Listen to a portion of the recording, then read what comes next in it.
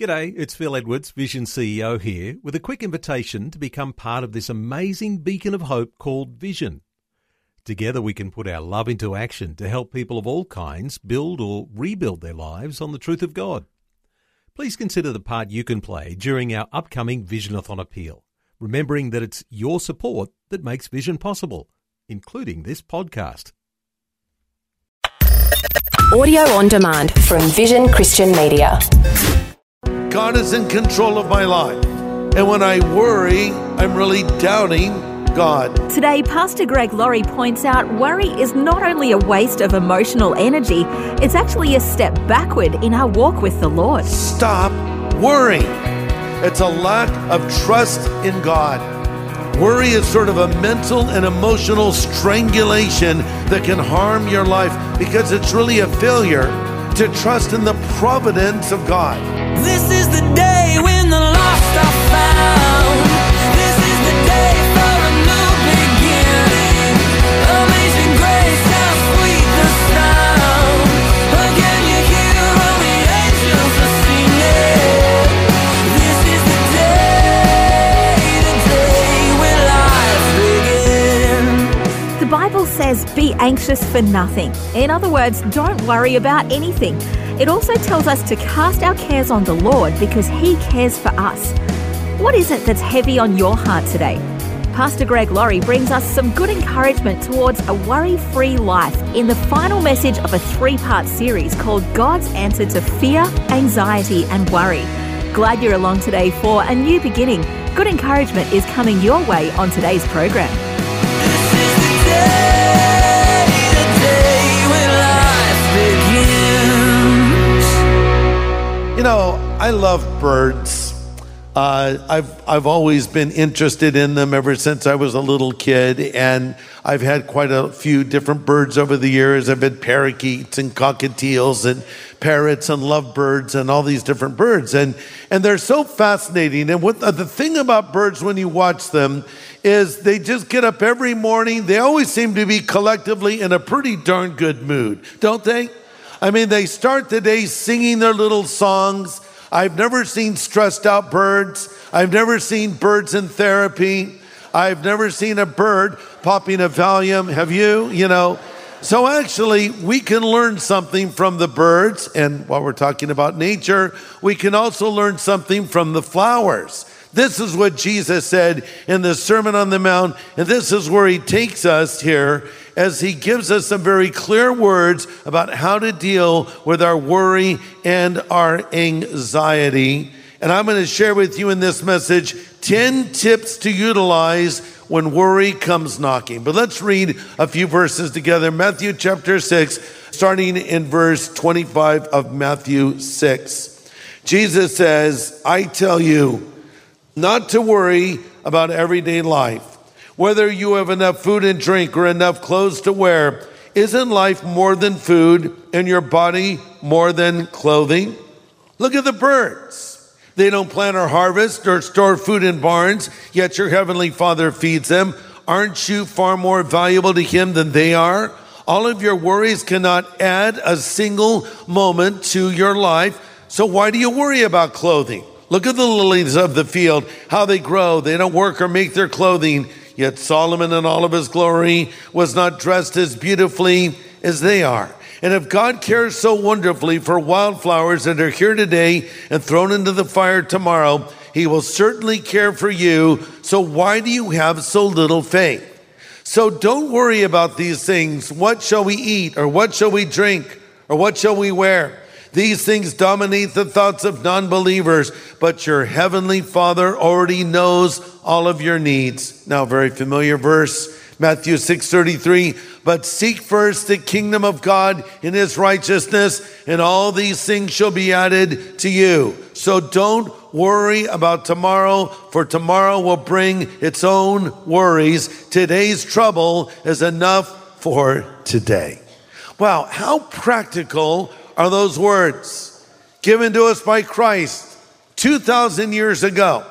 Yet they resonate in the culture we live in today, a culture that is gripped with worry and filled with fear and crippled by anxiety.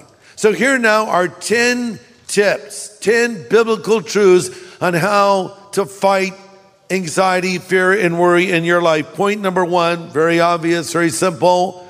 The believer, that is the follower of Jesus Christ, the man or the woman who has asked the Lord to come into their life, should not worry.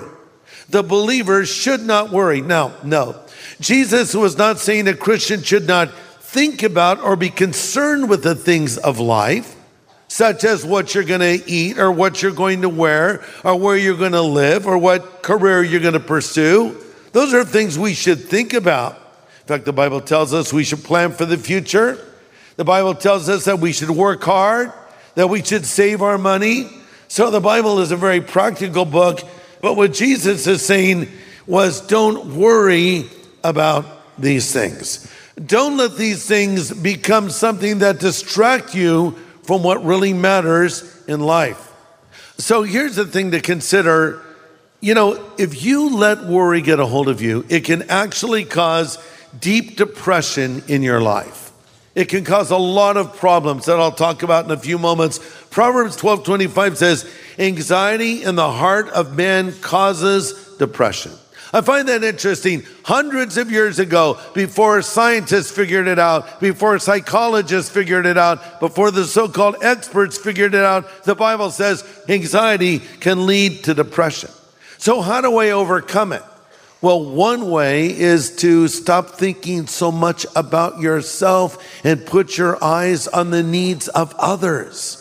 You might recall that I pointed out to you in the last message that I have a 10-step solution to depression.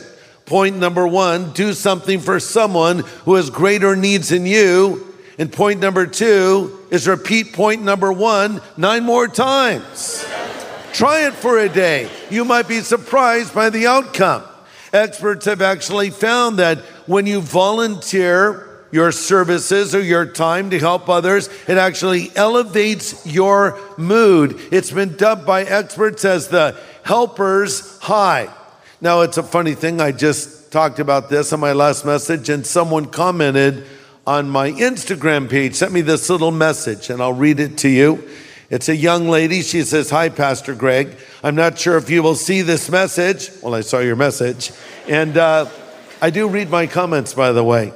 But I wanted to comment on what you've been speaking on lately regarding depression and anxiety. I struggled with really bad depression and suicidal thoughts for years. And at one point, I was determined to end my life. But in the last 6 months of getting involved at Harvest, giving of my time to serve others in the church, and making so many new Christian friends, I can honestly say my anxiety has gone away. Isn't that great? I don't feel depressed anymore. I haven't had a suicidal thought for a long time now. I just wanted to thank you for your encouraging sermons and for this amazing church. It has truly impacted my life for the best and has helped me to grow in my faith and become closer to God. God bless you. Now, I love her insights there. And here's a couple of things she points out. She was having these thoughts, but she got involved in serving others. And this is why we need one another. This is why we cannot do life by ourselves. God has given us this great group of fellow brothers and sisters to support us in the church. So what does Jesus say? Verse 25, don't worry about your life. Another way to translate this is, don't have anxiety about the issues of life. Look, I can't control problems. I cannot control what's going to happen to me externally, but I can control my reaction to it. That's what Jesus is talking about. Don't let your life be filled with worry and anxiety. In the Greek, it means to stop doing what is already being done. In other words, stop worrying. Now, I think that we justify worry. Sometimes we might even think it's a virtue to worry, but it isn't. I think it can actually be a sin to worry. And if worry is a sin, I don't like to admit this, but it's a sin I've committed on more than one occasion. And really, what is worry? It's a lack of trust in God. In fact, the very word worry comes from an old German word meaning to choke. the other day, I was choking on a vitamin C. Aren't those supposed to make you feel better?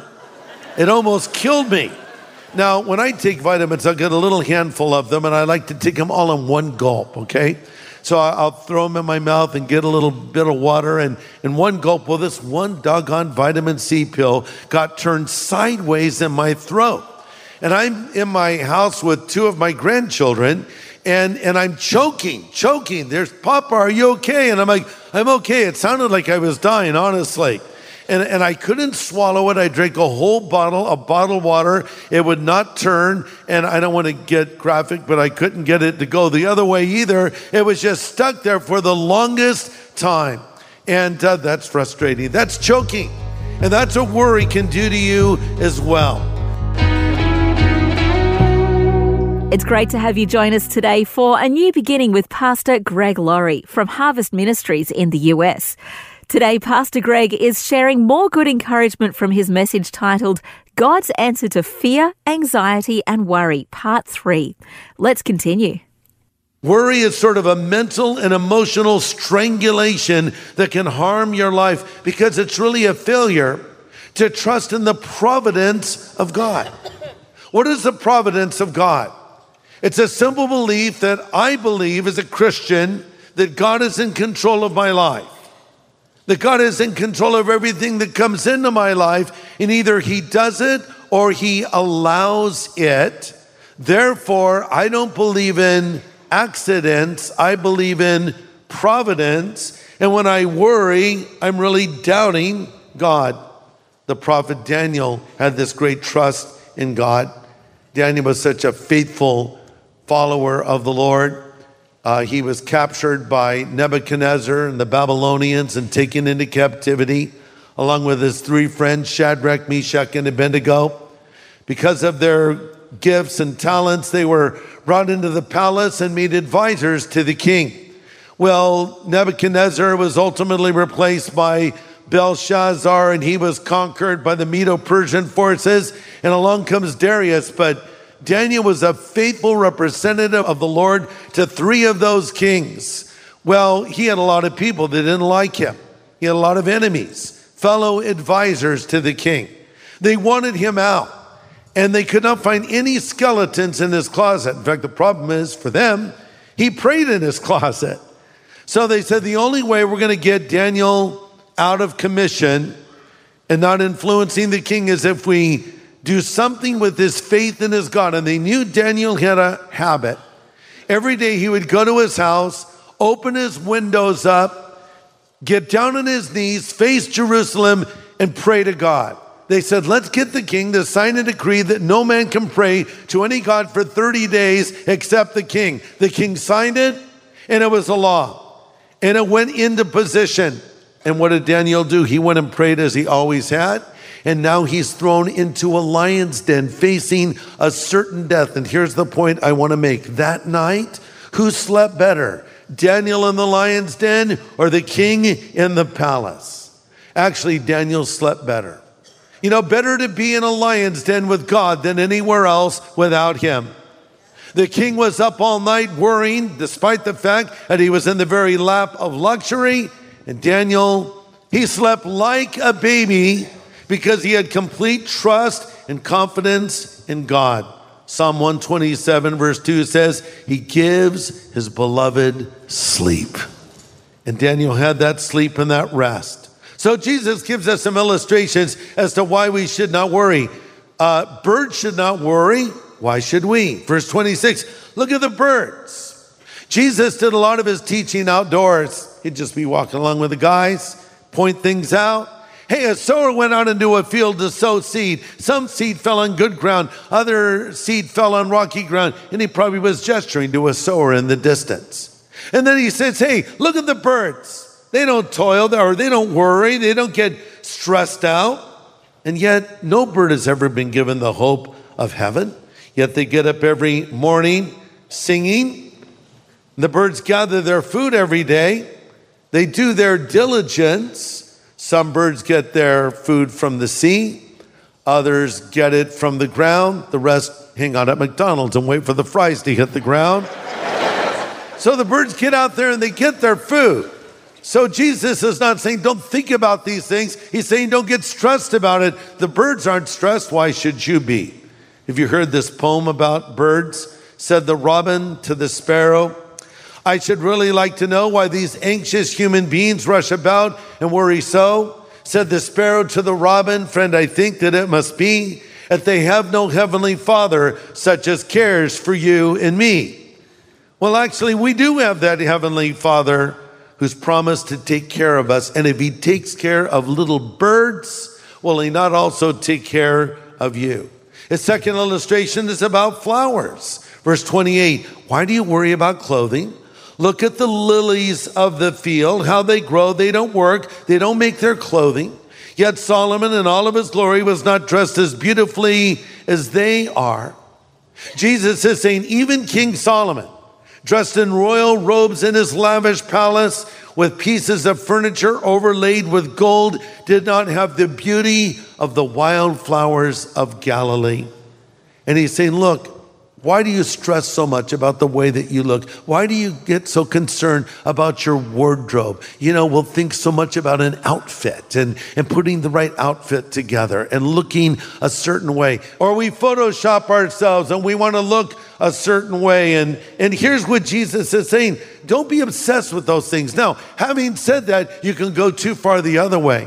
Some people need to think more about the way they look. And I'm looking at you right now. I'm actually... no, I'm not. But give a little more thought to it. Jesus is not saying don't think about the way that you look. What he is saying is don't be obsessed with these things, especially at the expense of spiritual things. Point number 4, worry does not make life longer. It just makes it more miserable. Worry does not make life longer. It just makes it more miserable. And I would add this, worry does not resolve problems. It simply creates new ones. Look at verse 27. Can all your worries add a single moment to your life? How many of you through worry and anxiety can extend the length of your life? Answer, no one. In fact, worry may actually shorten your life. Some people are trying to extend their lives using the latest technology. I read an article in a news feed the other day about a number of billionaires who are trying to find a cure for aging. One well-known billionaire wants to have a computer chip strapped to his brain. So a little artificial intelligence there. Other billionaires were having blood transfusions from healthy young people between ages 16 and 25. They felt by getting this transfusion of blood from young people could reverse aging.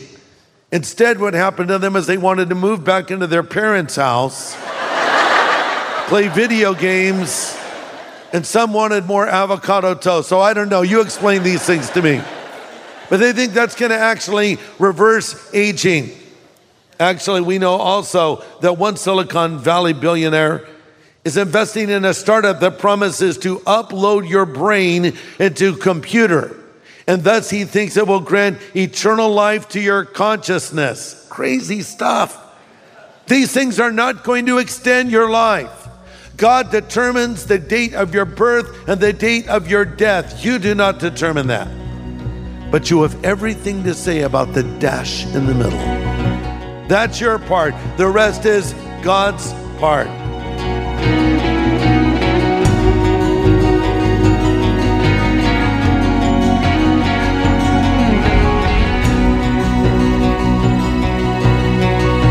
Helpful biblical insight today from Pastor Greg Laurie here on A New Beginning.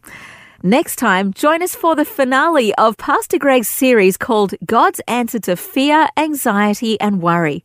But before we go, Pastor Greg closes our time together this way. I like what Corrie ten Boom once said, quote, life is not measured by its duration, but by its donation. Don't worry so much about how long you will live. Think instead about how you are living and what you're doing with this precious commodity called time that God gives to each and every one of us every day. Every single morning, God deposits into your bank of time 86,400 seconds, or 1,440 minutes, which equal 24 hours. You choose how to spend those minutes. Nothing will be carried over to the next day on credit. You have to spend it, and what you don't spend is forfeited forever.